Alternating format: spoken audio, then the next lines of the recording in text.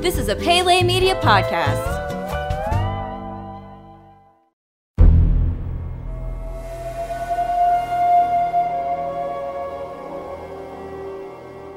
Welcome back to Jurassic Park Minute. Jurassic Park Minute is the fan podcast that chronicles and overanalyzes the classic 1993 film Jurassic Park minute by minute. I'm Kyle. I'm Brady. And today we're here to bring you minute number 57 of Jurassic Park. Brady, how are you doing today? Doing good. How about you? Doing pretty awesome, man. Doing pretty awesome. The new year so far, we're still here. The podcast is still going. So I think so far it's been a pretty good year. No big celebrities have died that I'm aware of. No, same here. I guess by the time this drops, there's anything could happen. But I hope basically we don't get proven wrong on that. But without further ado, Brady, you ready to go ahead and get into minute number 57 of Jurassic Park? Yeah, let's do it. Awesome.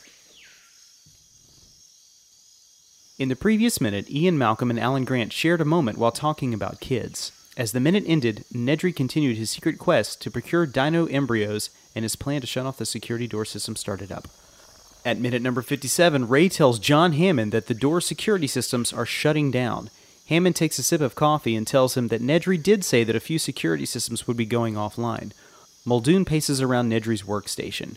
At 57:07, Nedry walks by a cold storage tank and opens it with no alarm sounding.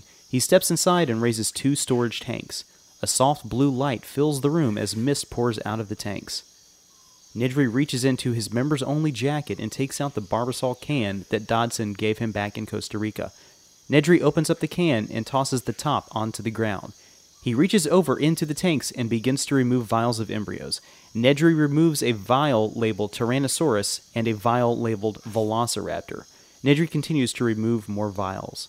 At 57:49, Nedry closes the tanks and leaves the cold storage unit, sealing the vials away in the shaving cream can.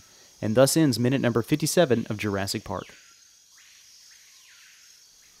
So again, the spy stuff is going on here, or we like to refer to as kind of a spy movie. It's industrial espionage, basically. Dennis Nedry is trying to get his $7 million for procuring dinosaur embryos and get them off the island.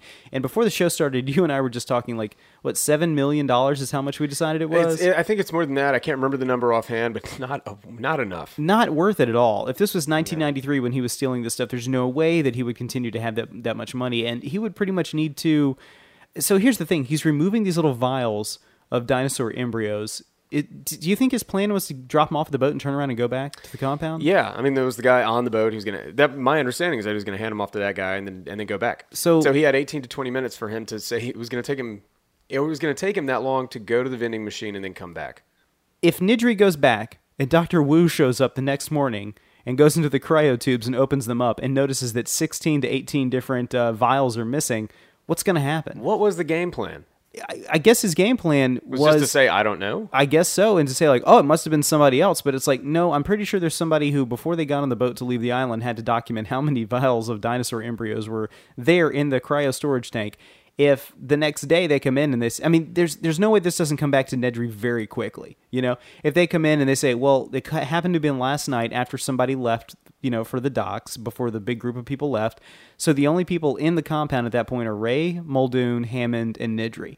And only one of them has access to the security grid. And only one of them was deactivating the security grids and disappeared for a long period of time the night before. There's no way, even with plausible deniability of him saying it wasn't me, there's no way that it doesn't come back to him. They don't have a whole lot of proof, but also, they're in an island in Costa Rica, and he's stealing a lot of money from a giant corporation, and there's a lot of shotguns around there. I think they could probably do away with him pretty easily. Yeah, for real. And, he could, he had an accident and he fell in the Velociraptor pit. Exactly. If I wouldn't run it past John Hammond and not have some mob-like tactics to take care of stuff like that, so...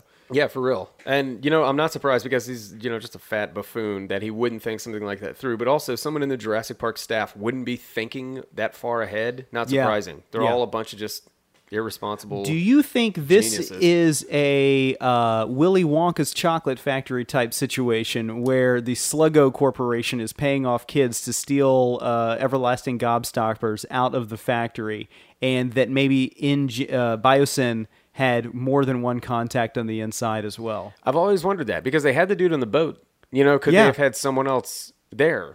I'm sure they could have. What if they set up 2 or 3 different people to try to steal these things so that once it came back, that Nedry would find out, like, oh, there was somebody else who took another thing, like this whole thing. Like, Biosyn could have raided them by paying off several people and not telling them who else was working, for on the inside. But I mean, 22 years later, the things were going to get stolen again through the hands of Wu. Yeah. When he was kidnapped by Hoskins. I really wish there was another end to this movie where Nedry goes into Hammond's office at the very end, and Hammond is not looking at him directly and says, like, go this way. And Nedry comes and he puts the vials on the table and Hammond grips them slowly with his hand. And then he says, it's yours. The whole factory is yours now. And they leave through a glass elevator to the top.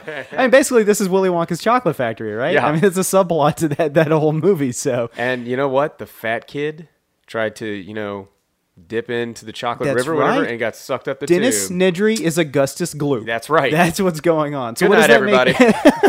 What does that make Muldoon? Wait, no, who's Veruca Salt in this whole combination? Oh, what happened to her? Veruca Salt was the one, like, I want the whole world. Her father buys her everything. Didn't she fall in a hole or something? Yeah, she was a bad nut, and she was a bad egg. She was a nut in in Charlie and the Chocolate Factory, Willy Wonka's Chocolate Factory. She was a bad egg, and she gets sucked down that tube at the very end. Jesus, I don't want to know. That whole movie is about, like, child murder. Yeah, pretty like, much. He's just slaughtering all these children. But I think he makes an offhand remark at the end, like, they're fine. They're fine. There's no way Augustus Gloop lived through that whole thing. That still gives me anxiety. It Him does. Going up that, like, everybody's like, oh, the scene where they're on the river or whatever, and all the horrible images that they're seeing. Yeah. No, nothing has ever bothered me more than Augustus Gloop getting stuck in that tube. And It's horrifying. I don't even want to know how they shot that, because I would hate to be stuck in something like that to begin with. So anyway, in this minute, what are your thoughts on this minute? Well, we've decided that these are the only people in the Jurassic Park staff who are staying there for the weekend, who didn't go off on the boats, which is Hammond, Nedry, Ray, and Muldoon. Right. And there's a sequence after Nedry's gone where Ray and Hammond are kind of talking or doing some work or whatever, and you see Muldoon just kind of trotting along in the background, just bored and kicking stuff around. And for whatever reason, that always stands out to me as interesting. Just an interesting little touch. I don't know why. Well, it's really weird because he's pacing around Nedry's workstation too, so I kind of think that he starts to feel like something might be up. Okay. Like, you see, like, Hammond back there is having tea or coffee or whatever, and Ray. I used to work at a TV station, and I was in the master control unit, and I worked overnight, and there were only two other people in there. It was myself, who was the feed catcher, so I caught, like, satellites and stuff like that, and there's two master control operators, and we worked overnight on both Saturday and Sunday, and they were like 12-hour shifts. And I have to say, like, working 12 hours takes a lot out of you, even if it's overnight, but there's a lot of fun too. There was a lot of situations like this where we're just sitting there drinking tea, drinking coffee, watching like Japanese satellite feeds and stuff like that, and it was a lot of fun. So I can kind of feel like what Hammond and Ray are doing here. I can kind of, like, side with it. Like, it's overnight, long weekend, you're watching these people on the tour, and it's a nice time to kind of relax and do your job while you drink some tea. But I also feel Muldoon. I feel the anxiety that he has of being trapped at work, not being able to be on the outside. And, he's a guy who understands the constant danger of what's going on the island. So I think in his mind, he's in two places. He's watching the overview of how everything works there. He knows he's essentially the security officer for the entire island. And he's worried about these people who are out in these cars because he knows the dangers of being out there with the dinosaurs. I've never thought about that. Well, it's just kind of like there's a moment in the next minute where he turns around and he looks at Ray. Ray's at a computer, and Muldoon looks up and he sees the fences going off, and he turns around and has this real startled look on his face, like all of his worst fears have been realized. Yeah.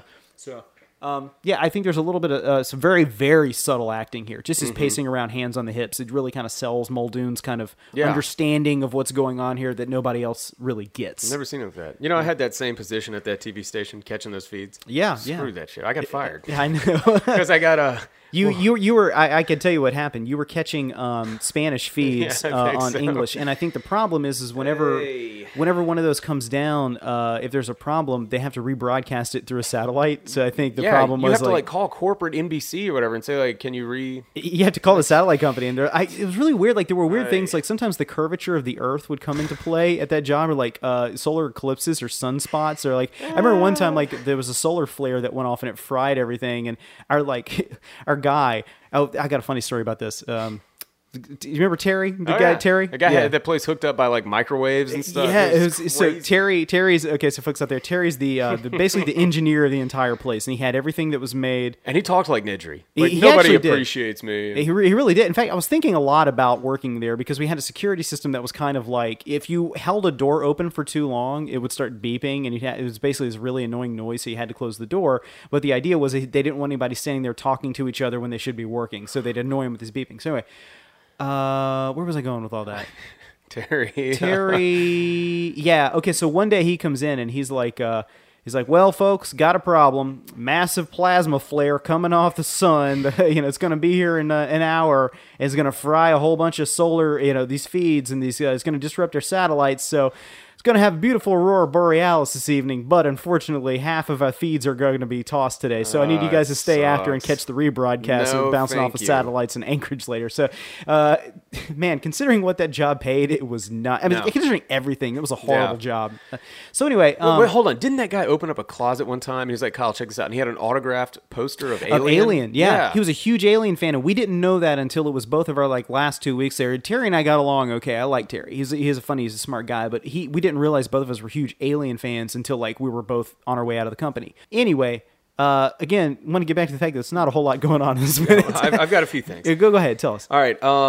So we see the listing in the cold storage units of the embryos and the names of the dinosaurs. Well, we're seeing stuff like Stegosaurus and things that we don't see in the movie, which I think is a very cool touch. Yeah. In adding to the scope of the whole thing. He was, yeah. Gallimimus starts off, then Tyrannosaurus, Velociraptor, and Stegosaurus are what he takes, if I remember correctly. And not only that, Tyrannosaurus and Stegosaurus are misspelled. Typical. Yeah. Typical Dr. Wu. Typical. Saving a little bit of money just by taking it in out here or whatever. So, yeah. Something else, too. Nedry's watch is like the Casio calculator watch or something, which is a neat touch because I think that's what they say he's wearing in the book as well. So that was neat. And that is all the notes I have. I noticed that whenever he tossed the Barbasol can behind him, it goes clank, clank, makes a noise on the ground, and then he puts the stuff in the vial, and he turns around, and the Barbasol can is sitting on the counter right behind him. So it's very clearly that he just tosses it over his shoulder, and then he turns around, and it's sitting on the counter right behind him in the camera. So, wow. Yeah. So anyway, that's the only, this movie, like we said, lots of flubs, and you never catch any of them because you don't care, because everything is moving so smoothly and it's paced so well. Absolutely. I've never noticed that. So. Again, I don't want to. I want to stress again that this is the Dennis Nedry section in this movie and the Tyrannosaurus. That's my favorite part. So, you got anything else? That's it for me. Awesome. Let's go ahead and get out of here. I'm Kyle. I'm Brady. And until next time, hold on to your butts.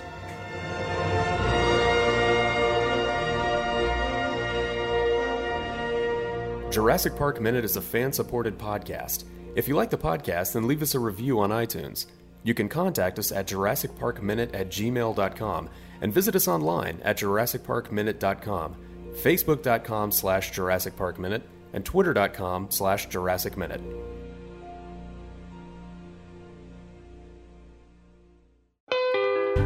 You've been listening to a Pele Media podcast. For premium content and exclusive podcasts, visit us at Patreon.com/Pele Media.